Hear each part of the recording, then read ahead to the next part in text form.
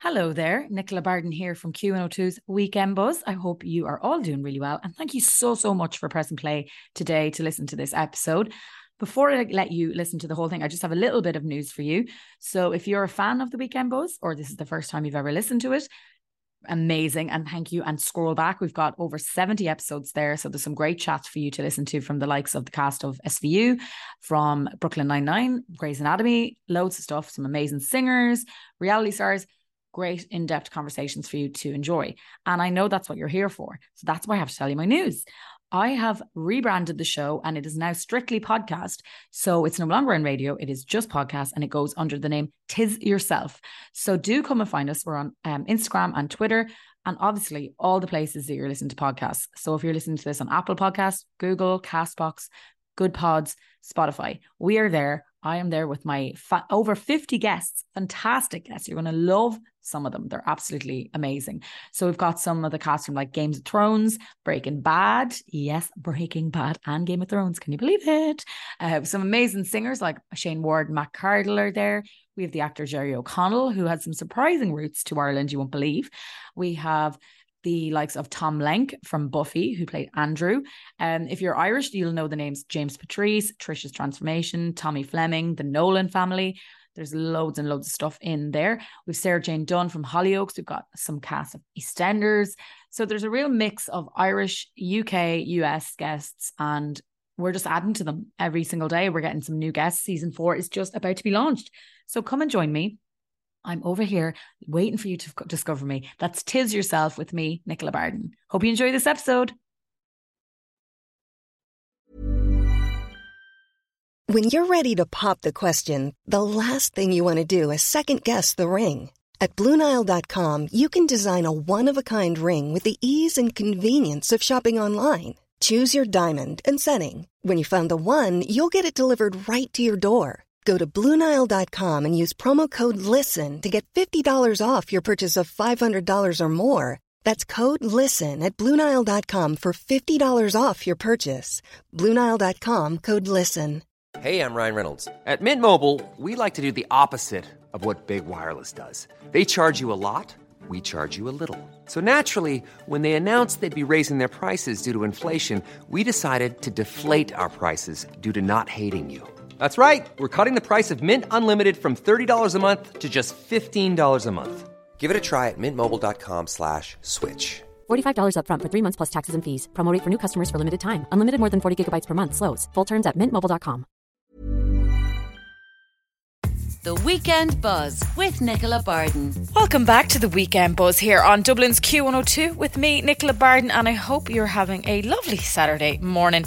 Now, you might recognise my next guest if you're a fan of The Fall, if you are a fan of Game of Thrones. She's been in a lot of different stuff, and now she has gotten an even bigger role. We'll chat to her all about that now. Lacey Moore is on the phone now. Hi, Lacey. Hi, Nicola. How are you doing? Good. I'm really good. I just was pointing out The Fall there, probably a little bit because it's fresh in people's minds with the fact that it's back on Netflix. Yeah, it has travelled to Netflix after it was 2016, I think it broadcast on BBC One. Yeah, and that's like, it's weird because I watched the first 2 seasons of it and when it was on TV, and then I don't know why I kept missing parts of season 3, so I was like, right, I'm going to have to sit down and watch that again, and then it wasn't on telly, and now it's on Netflix and everybody's back in love with it again. yeah, and it's got a bigger audience now, and I think that's what's amazing about these platforms, new platforms, Netflix and Amazon Prime. People can watch them from all over the world and over again as well. You know, you don't have to be at home and wait for it to come out on BBC One anymore. It must be even weird for you as an actress to look back at that. As you said, like, that was 2016 when that was on BBC. Life in the acting world was completely different. Even in the last few years, it's just changing all the time. I think it's brilliant for actors because you know, we want to travel as much as possible, you know, and so I didn't even really know actually The Fall went to Netflix until somebody said, I saw you on TV last night, and I was like, I don't remember doing anything in the last few months, you know, that's going on TV, and I was like, oh, it's so brilliant. It's great for actors and directors and all art departments for the work that they've done years ago to come back and have a sort of renaissance. Well, before we get stuck into what you're doing now, like, tell me how you kind of swerved into this world of acting? Was it something that were you like a Billy Barry kid, or was that something you were doing as a youngster? Billy Barry kid. I actually grew up in the pirate radio scene in Dublin. My parents were the pioneers of Irish pirate radio stations back in the day, and so I came from quite an eccentric, kooky kind of background. I never really... I was fascinated by acting when I was a child, before I even knew what acting was. I think my very first show was Punch and Judy, and I was really small, and I remember thinking, whatever they're doing, I want to know how they're doing it. And then the first time I saw any kind of acting on TV, I must have been about 4 or 5, and I was just fascinated by the craft around it. I mean, I wasn't able to name what it was at the time, being so young, but I was fascinated how these two people on the screen or on the stage made what they were doing believable to an audience. So I was just really, really fascinated by it. And of course, my parents, being radio DJs, wanted me to get into radio. And I had no interest. It's like that thing, you just want to rebel against whatever your parents are doing. And they're broadcasting all the time from my bedroom being the studio. And I just had it up to my hairline with radio, growing up. So acting was just in my blood. I just loved it so much. Oh, if my parents had told me, listen, we want you to be a guard, I would have been a criminal. You know what I mean? So it's like... Exactly. You have to rebel, do the opposite, So when did you start, taking it on, trying to go do some acting, do some plays and stuff like that? Well, I grew up in Dublin, and in school we didn't have any kind of drama to do, really, to go to, no drama societies or anything like that. So when I was 18, I decided to move to San Francisco instead of doing my Leaving Cert.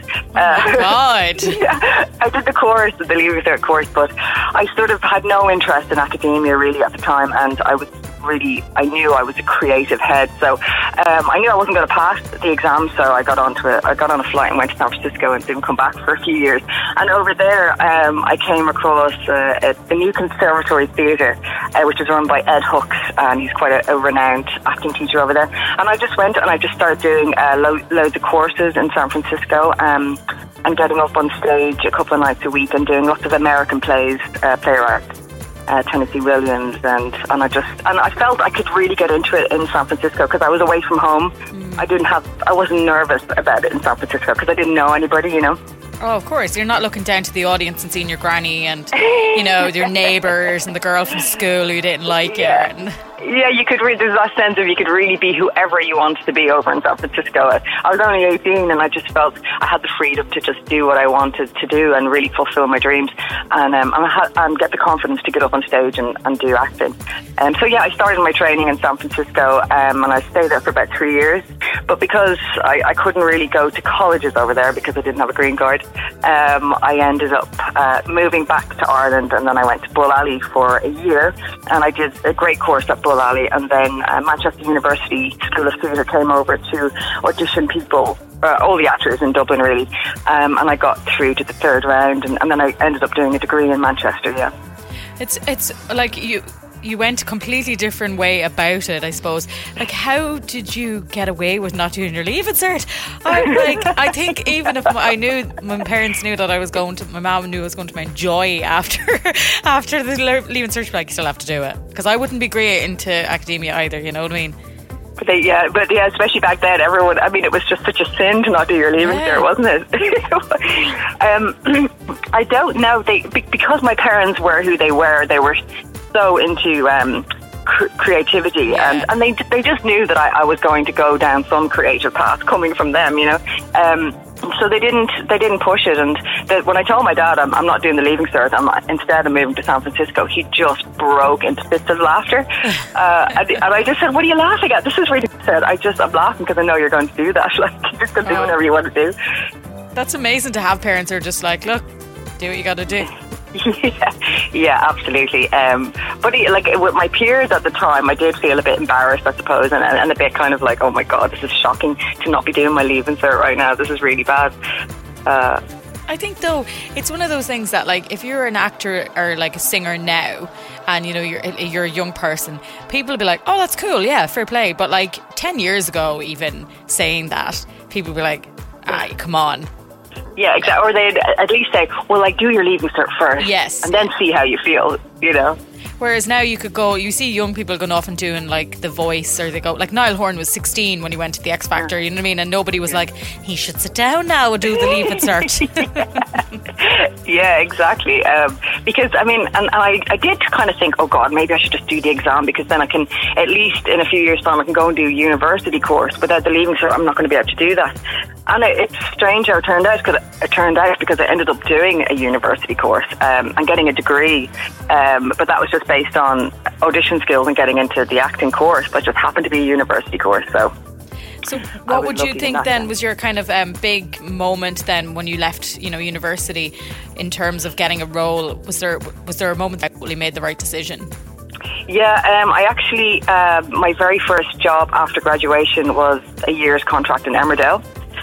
So I landed on my feet and was thrown into the deep end, really, because I had never done TV before. Like, everything we did in Manchester was stage and theatre. So this was my first TV role, and there were main storylines in Emmerdale, which was is still such a popular soap. So I just knew that this was the kind of... I was really nervous going on to the set for the first time and hoping I didn't mess up or fall over or something. But I just knew that I felt really at home on set. I felt like I knew I'd made the right decision, because on a visceral level, the whole thing just felt so right for me. Like I was in the right place. And it's a soap that's so huge over here. Yeah. And it was an Irish character. I played Niamh O'Connor. Yeah, she's the vicar, the curate's wife, played by Liam O'Brien at the time, and they were just arguing the entire time, like about she wanted them to come back to Ireland. I mean, that's all I remember from the storyline. The whole time they were just like screaming and shouting at each other. Yeah, but it was really great to have like a main storyline like that at such a young age. I think I was like 23. And I probably didn't appreciate it at the time, because it was my very first job after walking out of college, and I thought, oh yeah, well then this is just how it goes, and I'm just going to keep working. But there's always a lull after every job. Even today, you work, you do a great job, and then you've got a lull for about 3 or 4 months, and you don't know when your next job is going to come. So acting school doesn't prepare you for the ups and downs of the industry when you leave. So that was a big shock, and took probably 10 years to get used to be honest. Yeah, I imagine, because you come out and you're like given this year contract, which most actors would be delighted for, and you're just like, oh, this is the way it obviously goes then. I get a year. And then the next person's going to call me and give me a 2-year. You know what I mean? And then you're like, wait, what? No. Yeah, you're totally deluded. You have this total false sense of security in yourself when you get something really big at the beginning, and then the harsh reality creeps in pretty soon, and you realise, oh my God, I've got to keep achieving these results over and over again. And it took, I have to say, it took me about over 10 years to really get used to the fact that there's no security really in this industry, and then I just became to actually like that fact. Yeah, but I suppose when you get your head around it and you're prepared for it mentally, there's a difference there, because when you get a job, you're not relying on it saying, well, this is going to be forever, and if it ends up being longer, you're like, that's brilliant, but I was prepared mentally in case it wasn't. Yeah, and the experience of being in the industry long enough teaches you that, so you just have to it teaches you to be resilient and resourceful, And then you get your credits on big, massive shows, like, as I said, you were in Game of Thrones, you were in The Fall. So you get your name to even if they're not, the biggest one, you're not Liam Cunningham level, on it. To be able to go to a casting agent and go, yes, I was on these shows. That's huge. It is actually huge, and I didn't really think of it at the time, because the bar is always so high, set so high in my head. It's like, I don't have a kind of a series regular role in Game of Thrones, so, I don't see it as such a big thing at the time when I was filming it. But, it really sort of really stands for you, those shows, because there's such huge monsters of shows, and everybody loves them. And even if you're only in it for a few episodes, I suppose people have that feeling that they can kind of rely on you, to do a good job. If you can do a good job on that show, and you're going to do a good job on this show. So it's just all about building credits and building people's trust in your work and your ability. So I'm really proud of doing Game of Thrones, and I absolutely loved the role I did in that as well. It was a great scene. Yeah, you were with Ian Beattie, wasn't it? Yeah, and he was just brilliant to work with, because I was really nervous in Game of Thrones just because it was Game of Thrones, you know. Yeah. Everybody in the world is watching. Everybody is watching, and it's like the standard of acting is so high, and you know you have to be on your proper A game, you know. And I had quite a lot of dialogue, and I also was doing an RP accent, and they'd always said to me, you know, you're doing this RP accent, we want it to be perfect RP. We don't want any fans writing it and saying that her accent wasn't perfect. So there was, you know, there was so much pressure on me. And I know the first scene I did, they took 17 hours to shoot this scene. It was myself and Ian Beattie and Maisie Williams, who plays Arya Stark. And but I seemed to have the most dialogue, and the director kept adding dialogue in the middle of the scene. In his American accent, he was speaking to me in his American accent. I had to translate what he was saying into my RP accent that I was doing. So I was quite, I really felt in at the deep end there. But yeah, Ian Beattie was just brilliant. He was really a really generous actor, and just kept saying, you know, you're okay, and like really helping me, and like, you know, making sure I was okay with all the dialogue I had. So. It's a pity nobody was there encouraging Jamie Dornan's accent properly in Wild Mountain Time. Oh dear. I'm saying oh dear because I've just I did see the trailer, but it just seems like everyone's talking about it. I know, right, but you know what the thing is, everyone's going to watch it now because everyone's so intrigued. Yeah. So maybe they did that on purpose, and he's a perfect accent the rest of the film. Yeah. No such thing as bad publicity. Exactly. I can't wait to see that film now, actually. Yeah, see, we're all talking about going and having watching parties because we're like, let's just do this for the crack. But like, those sort of films are for American audiences. They're not for us, you know. Exactly, yeah. And to be honest, I don't really mind what accent Jamie Dornan does once I can watch him on the screen. Very true. You know, nice bit of eye candy. Look, you got to be crossing that eye candy in the fall. Like, I wouldn't be able to cope. They'd be like, Nicola, I just want you to just stand there. I'd be like, okay, that's all I can do. Yeah. I didn't have any scenes opposite him actually in the fall, but yeah, he was always around the set and outside my trailer and stuff. And yeah, everyone just kind of like swooned every time he walked past, you know. Oh, yeah. Similarly with Tom Hopper, I did a film back in 2016 with Tom Hopper and Amy Huberman in Dublin actually, and it was the same with him. Like, nobody could kind of speak around Tom Hopper. You know, everyone, all the costume ladies were just like, oh my God, red in the face every time we walked into the room. Oh, that's so funny. We're just like, we don't care about celebrities in Ireland because, well, we try to not care about them, but then a handsome celebrity comes in, you're like, oh, can't cope. Yeah. Irish women are so like that, just like, oh. Yes, oh, swoon. And your next role, will we see any hunky men in this? You're going to be in Age of the Living Dead. That's going to be on Amazon Prime. Yeah, that comes out on Amazon Prime this month, and it's a brilliant show if you're into the vampire horror, gore, supernatural genre. I just finished Buffy, so for the second. Oh, did you? Yeah, so I literally finished it 2 days ago. Oh my God, I forgot all about Buffy. Have you seen True Blood yet? I haven't, but I've seen bits of it because the guy that's in it, I can't think of his real name, Ryan something. He was in Home and Away years ago. Oh yeah, blonde-haired guy. Yes. Yeah. My friend is obsessed with him, so she used to like put on just clips of it to show me, to try and get me into it, but I was like, I have to watch it from the start. Then lockdown happens, I can watch anything from the start now. Yeah, and if you like Buffy, oh my God, you're going to love True Blood. I've watched the entire season probably about 10 times now. Oh, okay. All right. My favourite vampire film series. But yeah, so it's kind of similar actually to Age of the Living Dead. It's sort of a modern dystopian kind of twist on vampirism, and you have like 4 main storylines running through it. So you have the East Coast of America, where the vampires are quarantined, a word that's resonating with everyone right now. Yeah. And then you have on the West Coast of America is where all the humans live, and then in between, the third strand of the narrative is what's called no man's land, and nobody's allowed in there, and there's just like militia dotted around waiting to attack the vampires if they break quarantine. And then the fourth narrative is London, and that's where my character comes in, and London sort of represents, I suppose, the eye of the entire world looking in on America and hoping that the vampires don't break quarantine, because then it becomes a global issue. Yeah. So the UK government bring in Defence Minister Donoghue, which is my role, to come up with a strategy plan with the Prime Minister to figure out a way to stop the vampires taking over the world. So it's a really interesting role, you know, really high stakes, and It was so interesting because we shot it right at the beginning of the pandemic in the UK and Ireland. There was like 22 cases up in the north. Had just come over to Ireland when I was due to go over and shoot in the UK. And everyone was like, petrified, more so than they are now, of the coronavirus, just as it was kind of approaching us. Yeah. And that's when we started shooting. So I used to always think, I don't know how I'd ever relate to these characters if I ever do fantasy drama or sci-fi, because it's so removed from my everyday life, and I'm sure maybe a lot of actors think like that. I suppose if there's anything we're going to relate to with this year of all years, quarantine, keeping away from each other, we totally understand that.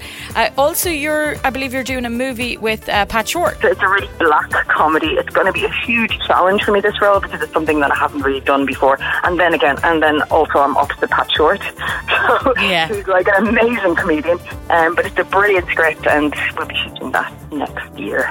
Oh, so you're like hoping to get back on set, get back to a bit normality in the old acting world? Yeah, I mean, it's, yeah, absolutely. I think everybody just wants to get back to normality. Yeah, well, please. We're starting to forget what that is at this stage. Yeah. Normality now at this current stage is sitting at a desk in my bedroom and going, when I clock off work, do I go into the sitting room or do I sit on my bed? Oh, God. Like, talk about cabin fever, like. Oh, I know. Look, that's why when you're talking about Age of the Living Dead, I'm like, yeah, I know all about it. Yeah. And I had the vampires because I was watching Buffy, so it just actually seemed like my life. Yeah.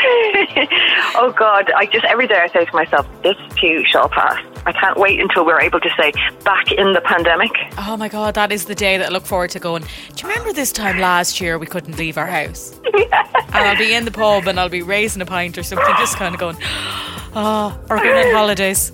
That'd be amazing. I think there's going to be a renaissance globally, and everyone is just going to be just so happy when this is all over, and they can walk into a pub and celebrate it, and hug each other and everything, Oh, a hugging will be the best part, definitely. and the pub.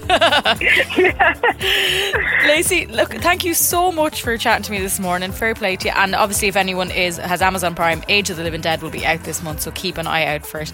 And we'll obviously next year keep an eye out for your movie with Pat. Thank you, Nicola. It was great talking to you. Taking a little ad break here now just to rest the voice. That was Lacey Moore, of course, and as I mentioned, you can see her on Amazon Prime, Age of the Living Dead. Check it out this month. After the break, I am checking in with one of Ireland's biggest rugby stars, Sean O'Brien. He is here to talk about his new book, Fuel, so you'll have to stay tuned to Q102 to hear all that just after these wee ads.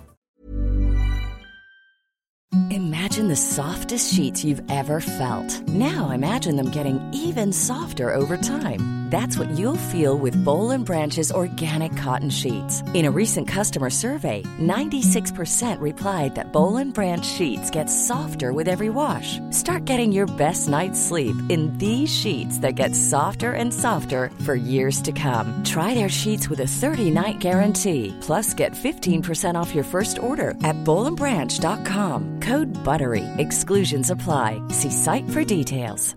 Even when we're on a budget, we still deserve nice things. Quince is a place to scoop up stunning high-end goods for 50 to 80% less than similar brands.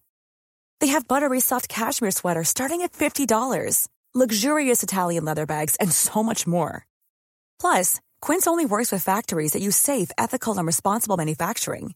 Get the high-end goods you'll love without the high price tag with Quince. Go to quince.com/style for free shipping and 365-day returns.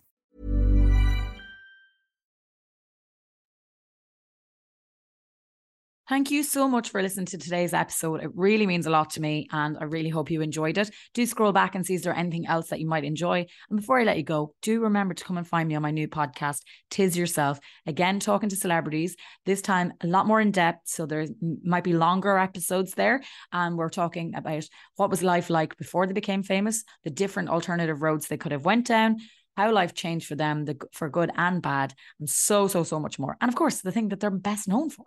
So come and find me, Tis Yourself with Nicola Barden.